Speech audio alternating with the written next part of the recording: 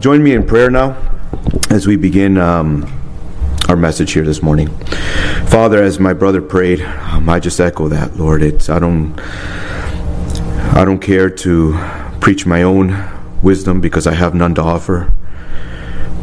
My heart is to preach your word. And Lord, it's to preach your Son. To preach Christ and Him crucified. So I thank you, Father, for this opportunity, Lord, to serve, to once again proclaim Christ. Because at the end, He's the only hope for mankind. He's the only hope we have as your children. He's the only one that we hold on to. And He's the only one that we want to be reminded of this morning. So I pray that you would work in the hearts of every person here this morning, in your children, as well as in those that don't know you, and those that have only been watching from a distance, skeptical, however, wherever they may find themselves. Lord, I pray that today they would come to know the living Christ as their Lord and as their Savior. And I know that this can only be done by the power of your Holy Spirit. For salvation belongs to you and you alone. And so may you do that work that only belongs to you, for the sake of Christ and His glory, in whose name we pray. Amen. I've titled, it's a force of habit, I don't have my microphone this morning, so I've titled this message, Good News for a New Year. Good News for a New Year. And the reason I've titled that is because, as many of you know, you watch the headlines, you're on your phone, right? If you get headlines like I do, all you're recently seeing is everything about Omicron, right? Everything that is the new variant, everything is spiking, everything is going up significantly, right? You're very single digits, and the next thing you know, you read the headlines, and every day it's increasing. Some of you even gone down 152nd, and you're seeing these lines now in front of the Metro Zoo, Miami Zoo now, and just lines, Tropical Park, increasing because people are scared, people are nervous. This is the reality of where we live, right? And the question, and you hear, oh, vaccination, will my job require vaccination? Will they mandate it? The question of our time, I've said it before, is to be vaxxed or unvaxxed, right? That's the question that perturbs society today, and that has divided in many ways the people. But that's not the only thing. We're aware of that. Okay, I know that here in 2 years, we're going to be going through presidential elections again. Yep, it's right around the corner. Going through that whole circus of elections and people name calling, and that will be consuming the headlines. And maybe COVID won't be so high on the list once that comes along, but I'm sure it will, because of course everyone needs to make their mark. Real estate prices, just look around. Rent is higher than the actual it's more expensive to rent. This is the times that we live in. Rent has just skyrocketed. People leaving other states, coming to South Florida, coming to Florida in general, right? And here we are dealing with elevated real estate prices. If you want to sell your house, great, you might make good money, but the problem is, what are you going to buy? And now you find yourself in that situation, right? Job security. There's so many things. Many of us scared, mandates. Will my job close? We don't know how. If you're in the supply chain business or industry, you might find yourself, your company might be a little bit more squeezed, right? Because now you don't know what's happening. Ships, container ships off the West Coast waiting, right? We don't know what kind of products we're going to get or when we're going to get them. I mean, this is the reality of businesses today. Small business getting squeezed. Families and churches, we've already gone over this, being divided. Now, of course, we're not the only ones. Kids, you're in the same boat. Wondering college applications. Where am I going to apply for college? Will the school accept me? Will the school that I want to get into accept me? Testing. I mean, all these things affect us. And as we're looking to 2022, can we expect any different than 2021 or 2020? Many of you would probably be, if you've become cynical, like, it's going to be the same show all over again, just a different year. Same show. And that's where we find ourselves, and we're just 2 years shy of having to deal with this whole epidemic. And our text this morning deals particularly with this. Because even as I was mentioning some of these things, the anxiety of trying to sell a business, trying to make ends meet, trying to figure out the future, we grow anxious. We become anxious. And our text this morning is talking about that. All of us have sin in common. I don't think any of you would argue with me on that level. But there's another thing that we have in common, and that's anxiety. We all grow anxious at some level, at some point. ADA says that general anxiety disorder, you're looking about 6.8 million adults deal with this. And when it comes to general anxiety disorder, you're looking at about, it typically tends to affect women more than men. Okay? Then you have social anxiety disorder. That's a little bit more than double. Right? You're dealing almost with like 15 million people now having to deal with social anxiety disorder. And now kids, I'm telling you because my wife works in this, kids, psychologists look to label kids early on. Little Susie, Johnny, Pablo, however you name them. They're anxious. They have test anxiety. They're just anxious all the time. All of us deal with this. It's inescapable. We're going to see that here this morning. And so we know that anxiety is not a new phenomenon.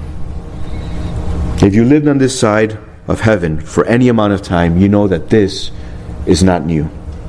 Luke writes it in his gospel in chapter 12, and Matthew in chapter 6, which we're going to be talking about here this morning. That's our text this morning. It's a familiar passage for many of us. But Jesus addresses this issue of anxiety that we have all experienced in our lives, and by His grace and the power of the Holy Spirit, we get to look with anticipation to this new year, despite whatever might be over the edge, what might be lurking around the corner that we are not aware of, and might be causing this anxiety to build up in us. We can trust the one that holds us. And that is the point here this morning. So my outline is, number one, anxiety is unavoidable. Anxiety is unavoidable. Number two, anxiety is overcome by looking beyond the temporal. Our brother was preaching last week and mentioned this to this effect, right? So kind of piggyback, and he didn't know I was going to be preaching on this, but piggybacking on that is, we have to look beyond the temporal. And anxiety, number three, is overcome by fixing our minds and our hearts on the character of our Father.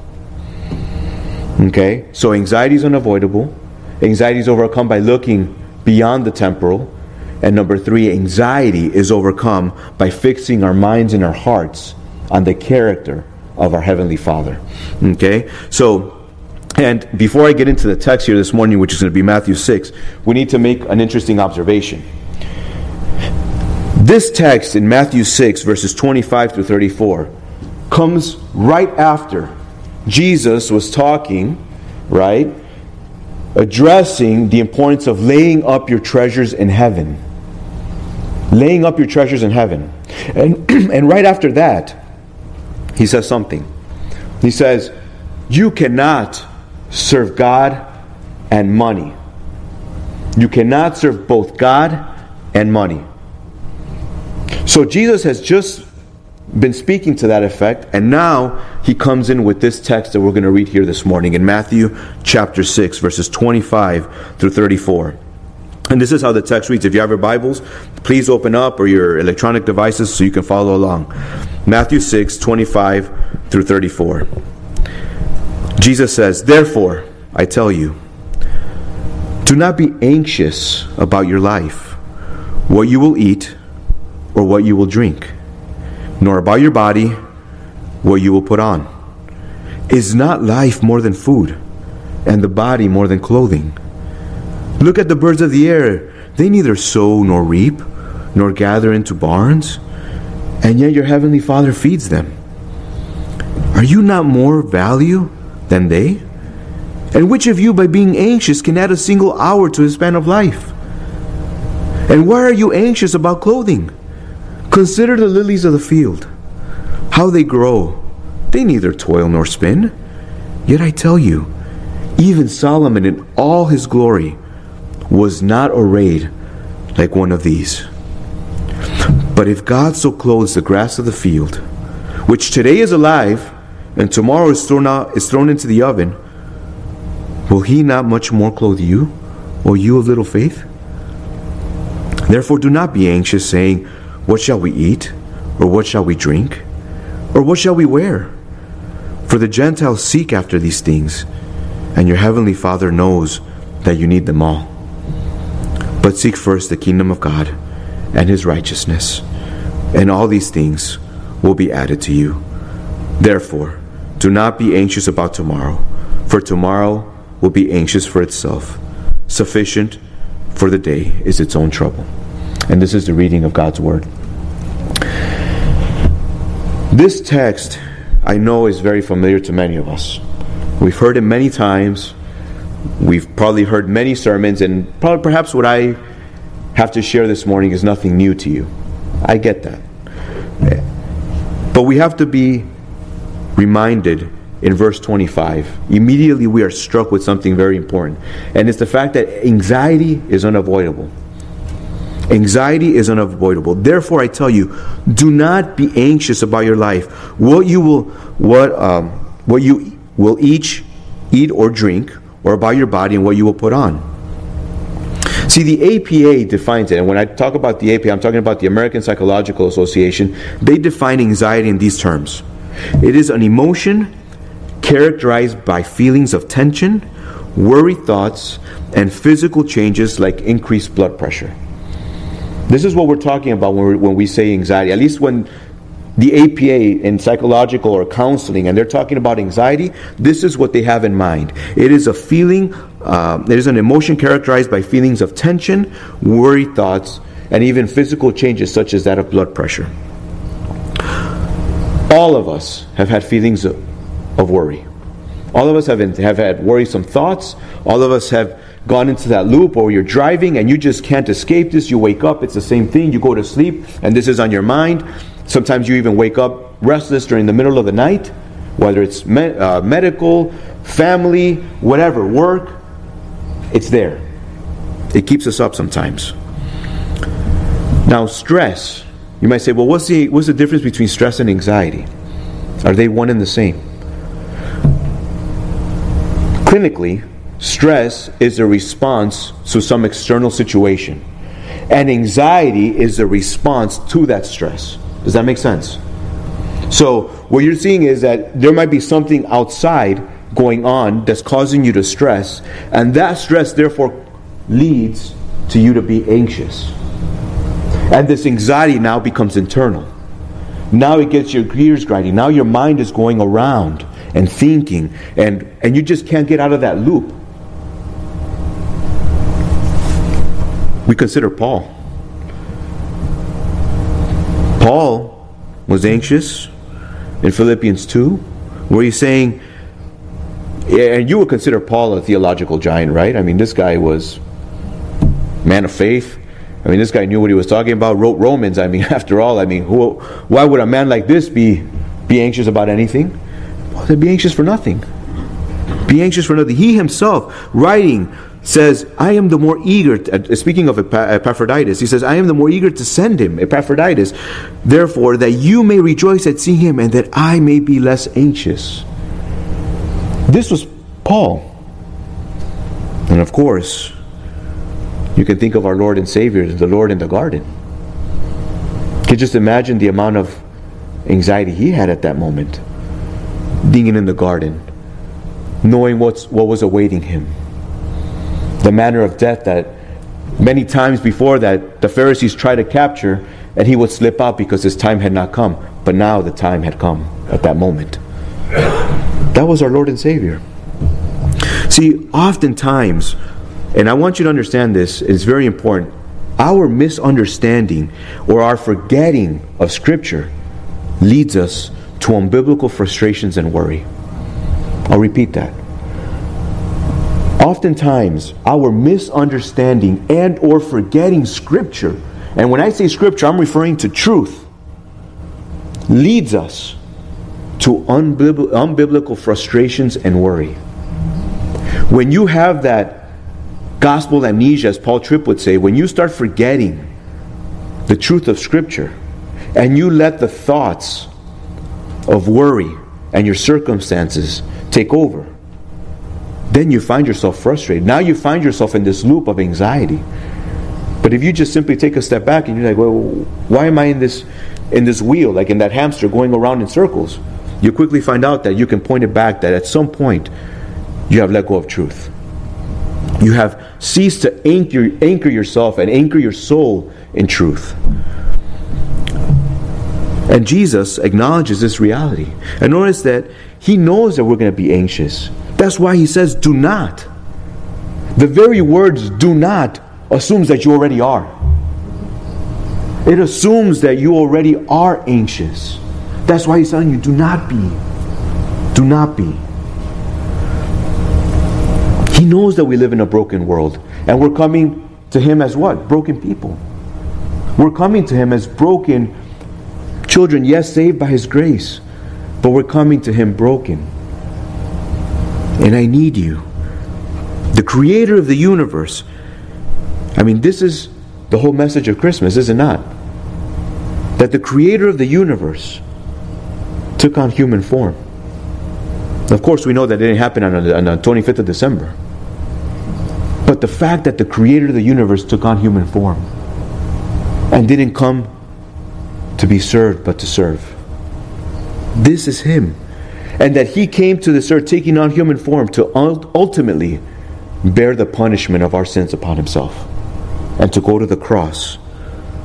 And by doing so, reconciling you and I to the Father. That's what Christmas is about. That He was born to die.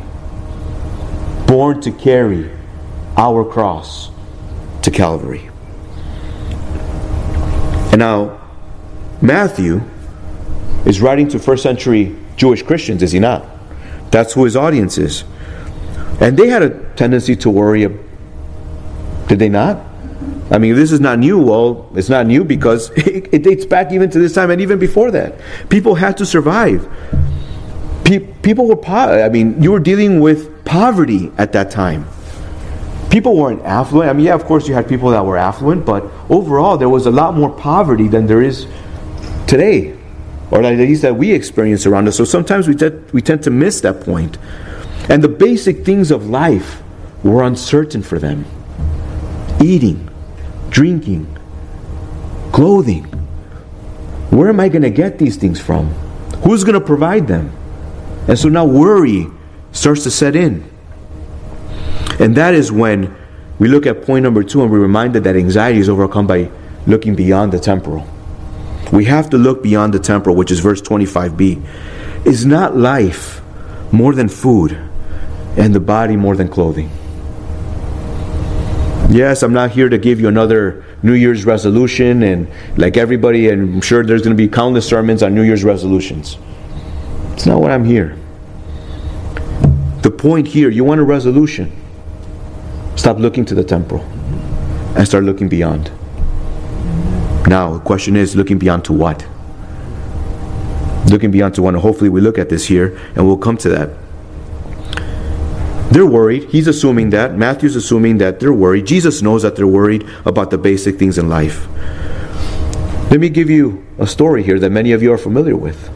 You know the story of Martha and Mary? What was the story about Martha and Mary? Here Jesus comes to this village, right? In Luke, he comes to this village. He's there teaching. Martha is doing what? She's complaining. Mary, she's quiet. She's worry-free. She's teaching. She's listening to Jesus. She has no worries. And this is what it says. As she's there sitting, Martha herself was anxious. And not because I say it, because the Scripture says it. She had an anxious heart. Because the Lord answers her in this way. It says, but the Lord answered her. In Luke 10:41. But the Lord answered her, Martha, Martha, you are anxious and troubled about many things. But one thing is necessary. Mary has chosen the good portion, which will not be taken away from her. By Mary choosing to sit at the feet of Christ Himself, Christ says she has chosen the good portion. Christ is saying she's going to be listening to truth. Truth coming from truth, right? Truth speaking truth.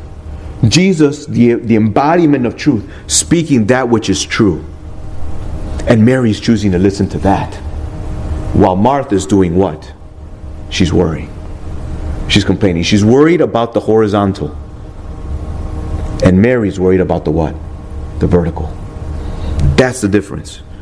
And 20 centuries later, you and I are no different. You are absolutely nothing. I can't even say, you know what, I'm a little bit better than Martha. I'm not. People come over, and all of a sudden you find yourself more frustrated trying to get the house ready, forgetting that you get to host and bring people in for fellowship. But the things around consume you. Like, why are we doing this? And again, I'm sure many of you have done it, have gone through that. It happens. But the whole point is that we forget because we start looking at a horizontal level. We start living on the horizontal plane, if I may express it that way. And Jesus is redefining what life really is, isn't he? Through that question, you and I need to ask ourselves every time, when we become consumed by worry, is not life more than blank? Is not life more than blank? Fill in that blank. Is not life more than a college application? Is not life more than this next test or this next game? Because, beloved, all those things will pass. Every single one of those events, that college application, the next job promotion, it's going to be an afterthought in light of the big picture, which is eternity. That is what we need to remind ourselves. Is not life more than blank, and the body more than blank? People working and give themselves to have this, oh, could I take care of the temple? And live and then collapse randomly. And you would think, this person was so fit. They were in such great shape. Now, of course, maybe you might say, yeah, but that's a very small percentage. Fair enough. But the point is that you might go ahead and go out of your way to do whatever it is. And you find yourself that wasn't even enough. You can give your entire life to work, to something, towards something, and then you find out, for what? Here I am. Gave my all to get a bachelor's degree in psychology. And I don't even work in that. My job has nothing to do with that. Here I am, preaching from a pulpit. This is what life is. And yet, here I was, how many times was I sitting there in the library, studying away, trying to get the top score? And I have nothing to show that has any psychological value. Other than I'm a sinner, saved by grace. How's that for psychology? That's what Jesus is trying. Is not life more than? And then he tells us, Jesus in essence is telling you and I to look beyond the temporal. And that is where we begin to find our solution. At least the first part of it. Looking beyond into eternity. Stop living on the horizontal plane and start looking at the vertical plane. And when I say start looking at the vertical plane, I'm not telling you read your Bible more. I am not telling you need to pray more. Because that is exactly how us in the West typically, right, do. Why are you going through this? You're anxious. Well, are you reading your Bible? No. Well, are you praying? No. Are you fellowshipping? No. Well, that's your problem. Start doing those things. Do you not think that the person, if he had the chance and he know those things, would already started doing those? Because their issue is not that. Their issue is that they've forgotten the big picture view. They have forgotten Christ and His truth. And that is where we need to come back to. Many of you know, most of you, some of you know, ladies driving a car, right? If you let go of the steering wheel, the car is supposed to do what? It's supposed to go straight. If the car starts going to the left or to the right, that's not good. Okay? If you let go of the steering wheel. Now, of course, maybe that's assuming that you're driving on a flat surface, of course. But if the car starts going one way or the other, that means that you need to get your car aligned. That's what it means. That means that your car, perhaps your tires are not balanced. Something is causing your car to go in one way. And the alignment is meant to go ahead and get your car back on track so that it could always go in a straight line. And that is, spiritually speaking, what we need to do. We need to be spiritually aligned in those moments of anxiety, in those moments of worry, because our worry, our external things are pulling us this way, are pulling us that way. And when we go back to the gospel and to scripture, then is when we begin to say, okay, this is the course I need to be on. Consider John 14, verse 1 through 3. Jesus writes, Jesus says, "Let not your hearts be troubled. Believe in God, believe also in me. In my Father's house are many rooms. If it were not so, would I, Jesus, have told you that I go to prepare a place for you? And if I go and prepare a place for you, I will come again and take you to myself, that where I am, you also may be." See what Jesus has just done? He says, why are you letting your heart be troubled? Believe in God, believe also in me. Remember that you can take my words to the bank. Remember that you can count on 100% confidence that I am not going to deceive you. I am not going to lie to you. I am not going to go ahead and tell you that there's a better place for you and now go prepare it. I am going there. I told you I was, and I will come back. But you have to look beyond. You have to look beyond. In 2 Corinthians, Paul writing to the Corinthians, 2 Corinthians 4, verses 17 and 18. "For this light momentary affliction is preparing us." This light momentary affliction is preparing you and me for an eternal weight of glory beyond all comparison. As we look not to the things that are seen, but to the things that are unseen. You see what Paul just did? Guys, stop looking at the horizontal plane.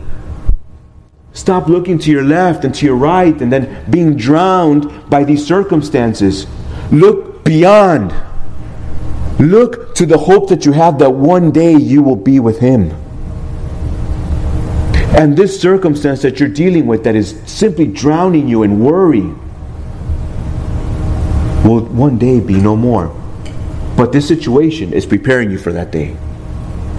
This anxiety that you're going through is preparing you for that day.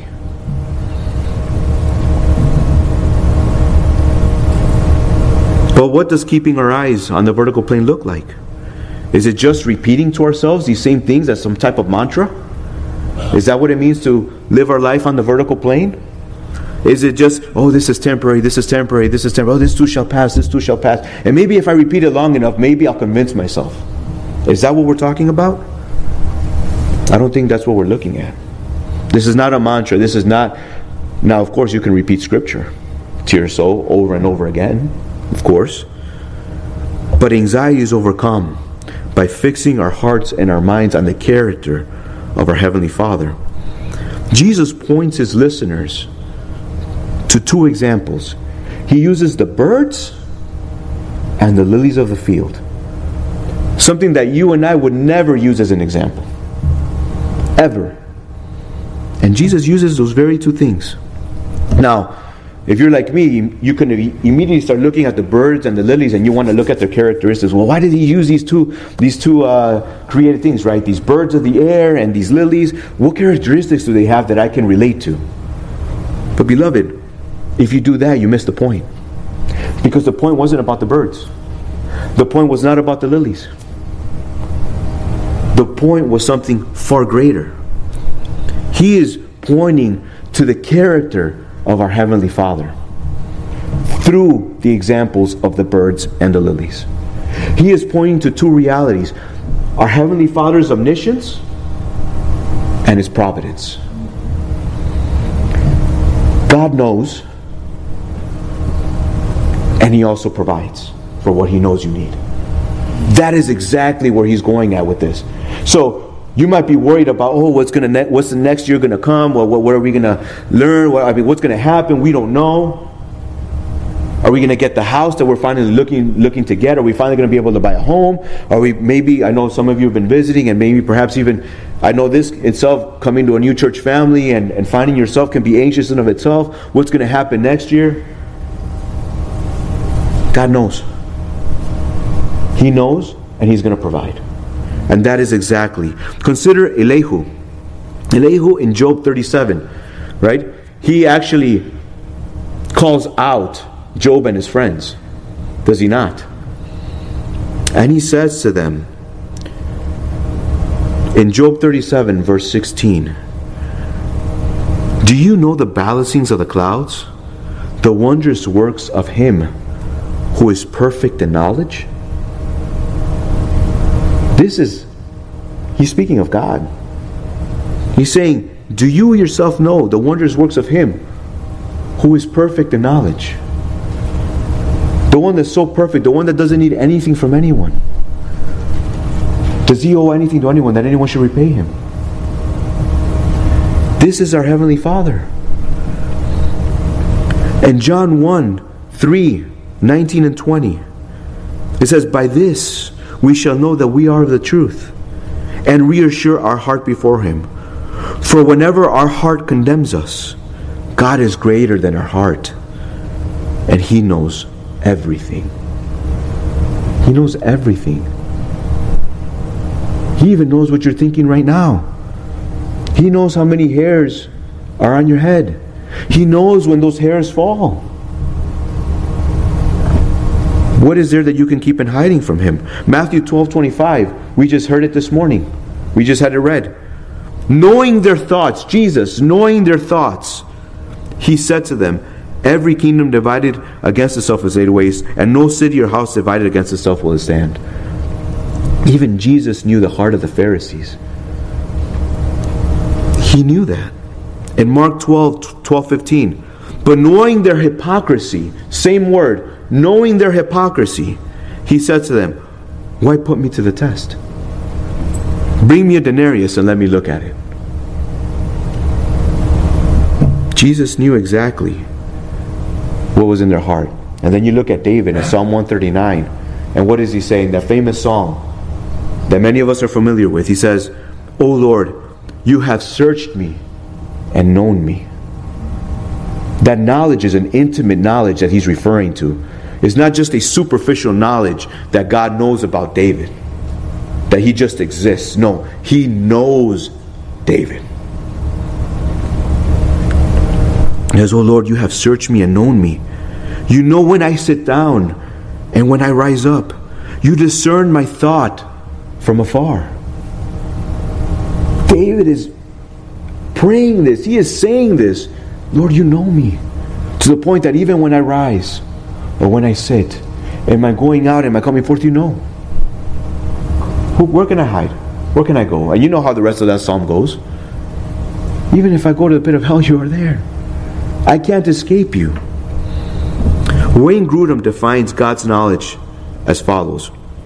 He says, God knowing everything is one simple act. The word simple is used in the sense, not divided into parts, which means that God is always fully aware of everything. He's fully aware of everything all the time. And he goes on to say this. He says, if He should wish to tell us the number of grains of sand on the seashore, of the number of the stars in the sky, He will not have to count them all quickly like some kind of giant computer. God doesn't need to do that. Nor would He have to call the number to mind because it was something He had not thought about for a time. That is not the way God operates. Rather, He always knows all things at once. This is the mind of God, and that He knows us. And Jesus does not only draw us to the attention, the reality that our Heavenly Father knows what we need, but also to the fact that our Heavenly Father feeds the birds of the air. And by the way, notice the distinction in the way God refers to the birds and the lilies. God provides for the birds, right?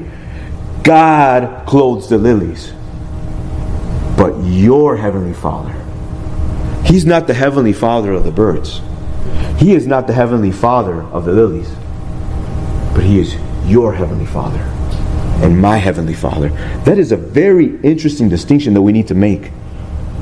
This is why we get to actually point to the reality of God's character as our Heavenly Father.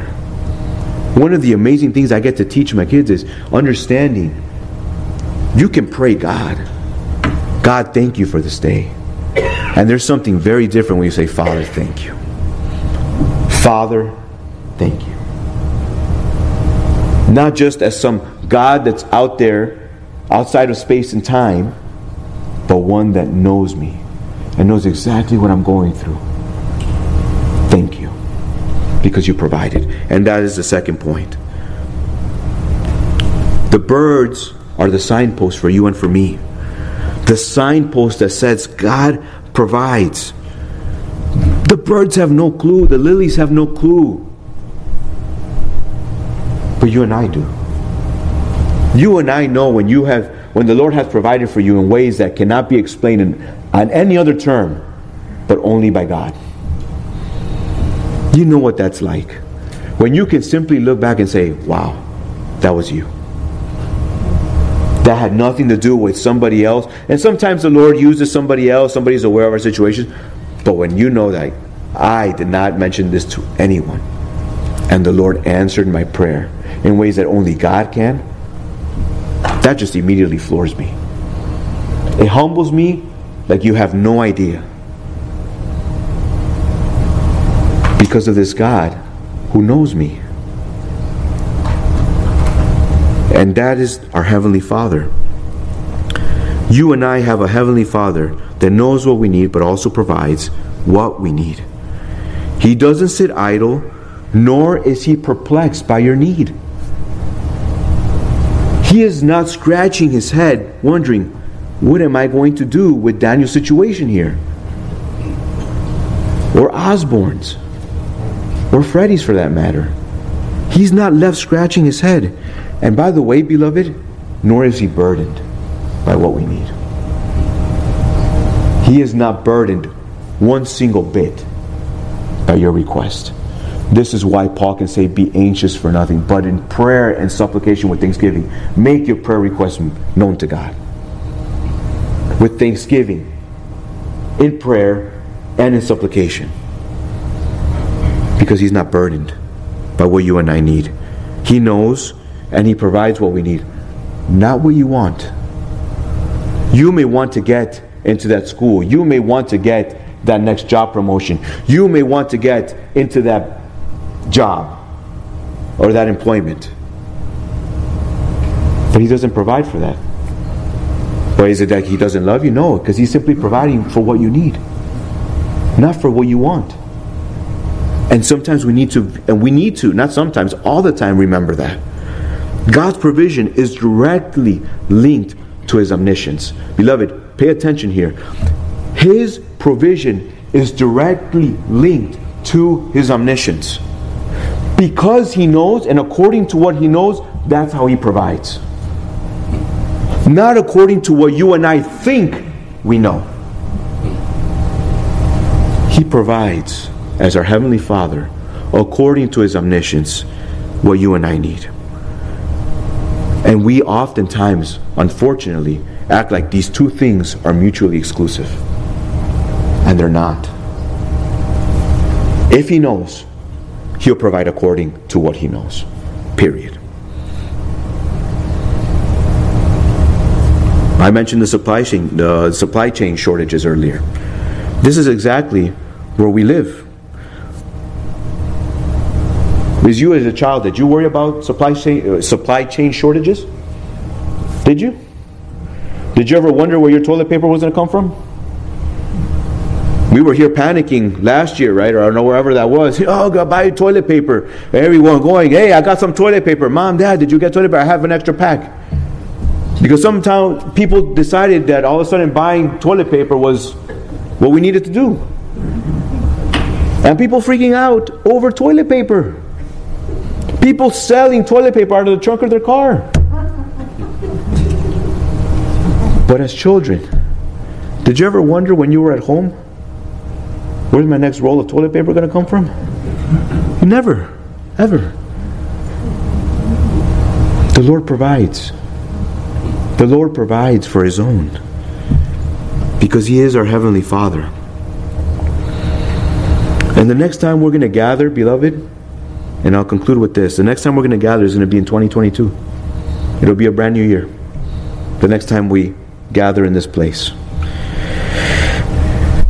And as you look to the coming year, we need to remember that our Heavenly Father, your Heavenly Father, has promised. He has promised. He is faithful to His children. 100% faithful. Though you may think otherwise, I guarantee you He's not. Because He can't deny Himself. He is tied, it's His nature to be who He is. He can't be anything other than who He is. And because He promised to never leave us nor forsake us. I know sometimes we feel that He has. Sometimes we ask ourselves, where are you? Have you not heard my prayer? Are you not aware of what I'm going through? I get that. But I guarantee you He is aware. And He knows. The problem is not with God. The problem is with us. We're on the horizontal plane and we need to recalibrate and look to the vertical plane. Because He's there. And so we need, the answer to our anxiety is threefold. Look beyond the temporal, beloved. Look beyond the temporal into eternity. Consider remembering that vertical relationship with your Father in Christ. And thirdly, dwelling on His character. On the character of your Heavenly Father.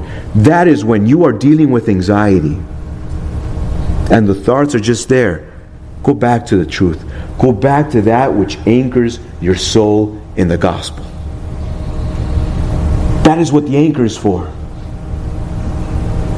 If you're going to be moved, being tossed to and fro, then what good is the anchor? That means that the anchor hasn't sunk bottom, right? The anchor is no longer holding you. But when you anchor, you become immovable in your spirit. That no matter what the circumstances are, like Jesus in the garden, Father, let this cup pass from me, but not my will. But yours, let your will be done, not mine. Immediately in that moment, let this cup pass from me. He reminds himself, but it's not about my will. It's about yours. Which is why the writer of Hebrews can tell us, for the joy set before him. And that joy set before him was beyond the cross. The joy for Christ was this. The joy for Christ is His children, those that He redeemed by His blood. This is the joy that He endured the cross for. To have a bride for Himself. A church that one day will be seated at the banquet, at the marriage supper of the Lamb. But for us to make it to that table, He had to go to the cross. There was no way around it. And that is where we need to remember as children. This is where we need to live. Yes, there's a reality. For us as believers, we get that. And we need to be reminded. But here's the problem. Why do I need to believe in... See, if you're not in Christ, He's not your Heavenly Father. And if He's not your Heavenly Father, then what is He? For you, He may be this God of wrath. This God that's just simply waiting there for you to slip and to come cracking the whip on you. Because you view Him as this God of wrath. And rightly so, because He is a God of wrath. 100% a God of wrath.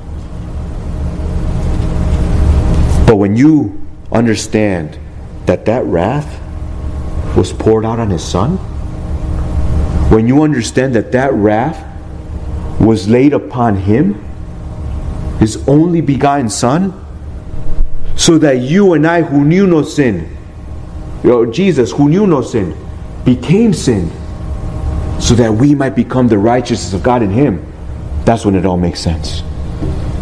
Don't forget that second part. He is a God of wrath. But that God of wrath poured it all out on His only begotten Son. That is mercy. That is grace. And so my encouragement to you is that if you're not in Christ, if to you God is just simply someone that I always heard about in my home, but He doesn't mean anything to me, I just think He's actually out to get me, then I pray that you would come to understand today that that is not at all the case. That He actually went beyond, and He went out to get His own Son for you and for me, so that today you can have a hope that whosoever believes in Him shall not perish, but have eternal life in Him. Amen? Amen. It was, I see it here in my notes, I'll say it. Augustine, the famous Bishop Augustine, says, "You have made us for yourself, and our hearts are restless until they can find their rest in you." Amen.